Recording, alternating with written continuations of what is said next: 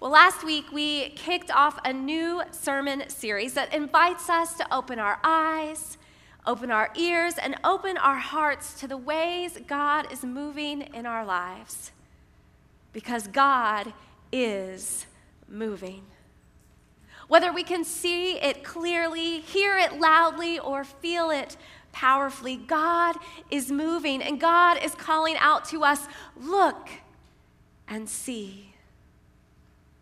Now, as we explored last week, we must be ready and prepared to see the ways in which God is moving. We talked about young Samuel, that boy working in the temple, who did not first know that it was the voice of the Lord calling out to him. And so we have to be ready and prepared that, yes, God might actually be calling out to us.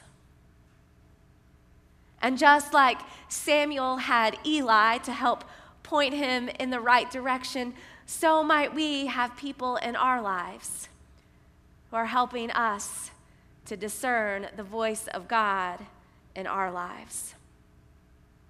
But through it all, we must be ready to listen and to respond, to see what God is doing and to be willing to join in that work, to feel the power and the presence of the Holy Spirit and be open to being swept up in the movement. When we make a decision and open ourselves up to God's movement, I guarantee that we will all be quite pleasantly surprised at the ways we can see God moving. God is calling out, look. And when we do, our lives will be transformed. And when we begin to see, when we get our eyes ready, these instances of divine interaction will just multiply before us. I mean, have you ever had that experience where you didn't notice something, and then once it got pointed out to you where you did see it, you couldn't not see it anymore? I remember in the weeks leading up to mine and Chris's wedding, I'd gotten these gifts for my bridesmaids, and I wanted to get them monogrammed. So I was looking everywhere, or so I thought, for a shop that would do it. We were living down in Fayetteville, Georgia. I wasn't very familiar with the area. And so it finally took a friend pointing out to me, oh, Kristen, there's one on the corner next to that pizza place. I remember we came back from our honeymoon and we were driving around town, and all of a sudden I could not see 10 million monogram stores. I said to Chris, oh, look, there's one. Oh, yeah, there's one. Oh, yeah, there's another. I thought I had eyes to see, but it took some help, someone pointing it out to me before I really began to see. I know it's kind of a silly example, not exactly some holy experience, but it's one of those common things that happens to us. Maybe if you've ever been pregnant, or your wife or your daughter has been, and all of a sudden it seems like everyone around you is pregnant. You go to the grocery store and you just see them all. This experience that you have begins to unite you with even strangers in your midst. Or maybe you move across the country to a new place where everybody speaks the same language, but it's just not the same. And you start to long for just some sound of home. And then maybe you're in a restaurant and you hear a little twinge of a Southern accent. And it could be the smallest thing, but in your mind, it's Julia Sugarbaker from Designing Women. Full-on Southern accent. Oh, and you just smile because it feels like home. Just what you were looking for. So what is it that we are looking for? What do we need to have pointed out in our lives so that we can begin to see God moving? What are those sounds of home that we long for as people of faith? When God calls out and says, look, what is it we're supposed to see? What are we supposed to listen for? What is it that God is seeking to stir up inside of us? Well, now that we're ready to see, now that we long to hear, what are these movements of God? Now, for Samuel, as we learned last week, identifying God's presence was a little more difficult because we're told that God hadn't moved in these big signs and wonders in many, many years.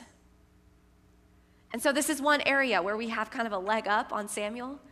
We have this whole book that's full of the ways God has moved in the world. I recommend you read it. But also, we have the ultimate move. That God made the ultimate move in our world and pour God's self out to be among us. Right? We have God moving in Jesus, the Word made flesh, Emmanuel, which means God with us. In Jesus, we are shown what we are to look for, how we are to see the presence of God in our lives and in our world. God is moving, and we get to see it come alive through God's Son, our Savior. And so this morning, as we open our eyes to look and see God moving, we're going to turn to the Gospel of Matthew. And Matthew's going to help us begin to kind of paint this picture of what it is to see God moving. What is it that Jesus has to show us? What is it about his presence in the world that can truly help us to look and see God? And so we're going to pick up in Matthew chapter 12. And what has just happened is Jesus has been healing people. That's great, right? Yes, good job, Jesus. Except he was doing it on the Sabbath. And so the Pharisees, the religious elite, they didn't think so highly of that. And we're told that just in that moment, they decided that something needed to be done. And they set out to destroy Jesus. So we pick up Matthew chapter 12, beginning with the 15th verse. You'll see it up on the screens as we read. Jesus knew what they, the Pharisees, intended to do, so he went away from there. Large crowds followed him, and he healed them. But he ordered them not to spread the word about him, so that what was spoken through Isaiah the prophet might be fulfilled. Look, my servant whom I choose, the one I love, in whom I find great pleasure. I'll put my spirit upon him, and he'll announce judgment to the Gentiles. He won't argue or shout, and nobody will hear his voice in the streets. He won't break a bent stalk, and he won't snuff out a smoldering wick until he makes justice win. And the Gentiles will put their hope in his name. This is the word of God for us, the people of God. Thanks be to God. So here Matthew calls back to the words of the prophet Isaiah, quoting from chapter 42 about the image of the servant who is to come. Now, to give you some context for this quote, this comes from the portion of Isaiah where the Israelites have been defeated by the Babylonians. And they feel like all hope has been lost. that God has just up and left them. And so the words of the prophet come to remind them that no, God is still there. Even if all evidence points to the contrary, God is still there, and God is sending a servant to them. A servant who will bring justice for God's people. A servant who will bring hope,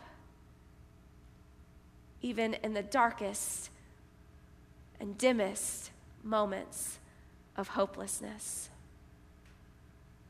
In the midst of their great loss, God is still moving. God will send a servant, and so God does. And now, years later, following that period, we hear these words proclaimed again in the gospel that God is sending not just a servant, but God is sending the servant. The Son of God, the Savior of the world. Look, God says, look. Look at my servant whom I have sent and who I love. When you think I am gone, when you think I have left, look at my servant Jesus and see what I am doing. See how I am moving. And while the servant that God sent to the Israelites was there to rescue a certain people in a certain time and in a certain place, God now sends a servant to save all people in all times, in all places. Look at my servant, God says. Look, don't you see him? And we try to. Right? We try to. We strain our eyes to try and see Jesus working in our world. But sometimes it's so hard.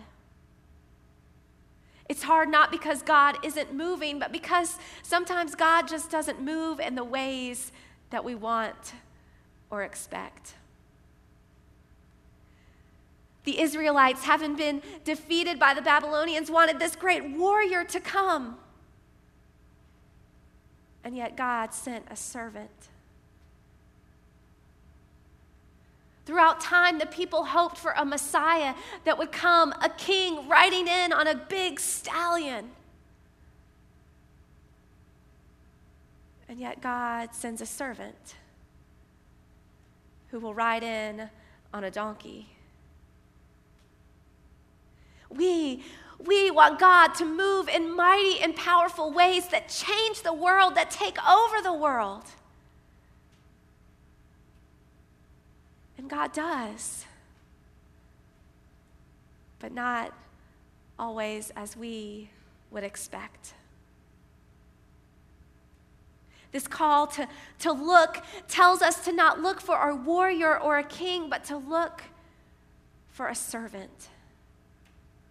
This call to look points us to a servant that comes not to yell and scream and demand attention in the streets, but who quietly heals and cares and loves, not looking for recognition, but looking to serve. This call to look points us to a servant who isn't out to destroy, but to build up.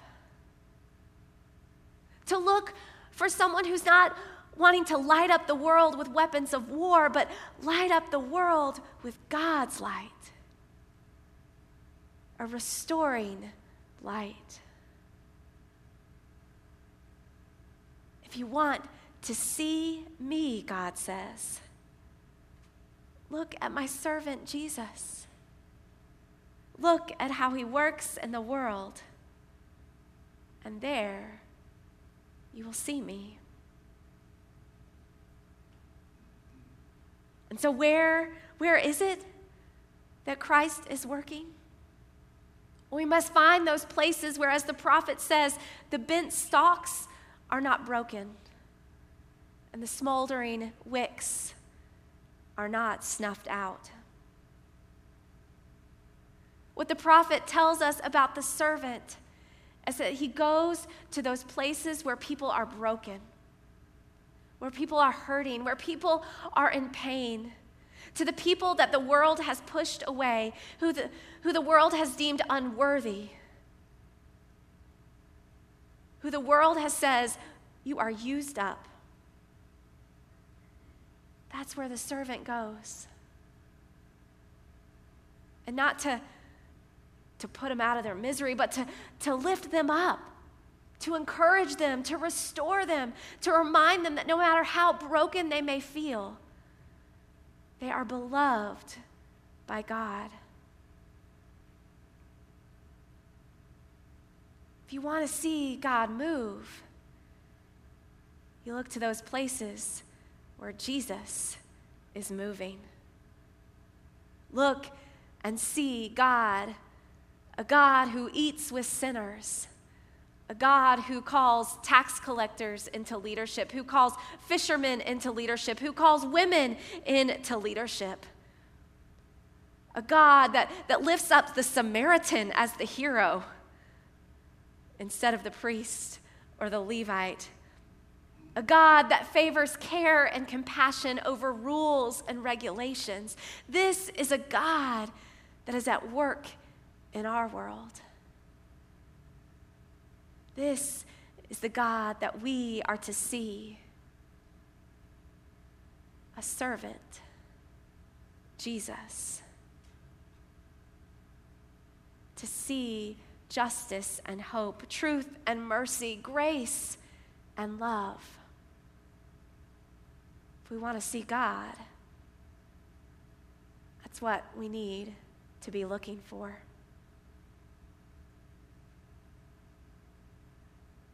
Have you seen God?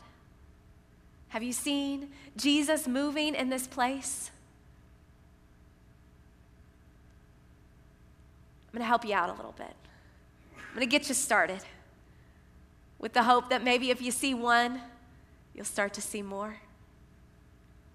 As Jim mentioned earlier, this afternoon we will open our doors to 3 families who are part of Family Promise, families who are in transition, who have no place to call home. They will call this home for the week. And we will provide them care. We will provide them a warm meal every night, a place for their children to play. But more than that, we pray that we will remind them that even when they feel they are broken and lost, God is here to restore them and call them home. Can you see God moving? What about those of you who maybe are preparing for those mountaintop mission trips coming up in October, where members of our church will go to one of the poorest areas in Tennessee to serve among the people there? And although we'll do much needed home repairs and we'll provide gifts of brand new shoes, what we're really there to say is that all hope is not lost. That your smoldering wick can be lit again. And God's light is shining with you and through you. Can you see God moving? We could keep on going, right, with the Must summer lunches, with our work with Murphy Harp's Children's Center, with the United Methodist Children's Home, and on and on and on. The ways Jesus continues to move in our world in providing justice and hope to those who need it.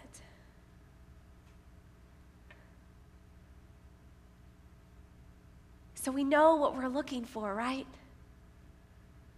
We know that if we want to see God moving, if we want to answer this call to look and see God, we must look for the ways God's servant is working, the ways Jesus is working. Look and see Jesus. See Jesus loving. See Jesus serving. See Jesus healing and holding. Look and see Jesus.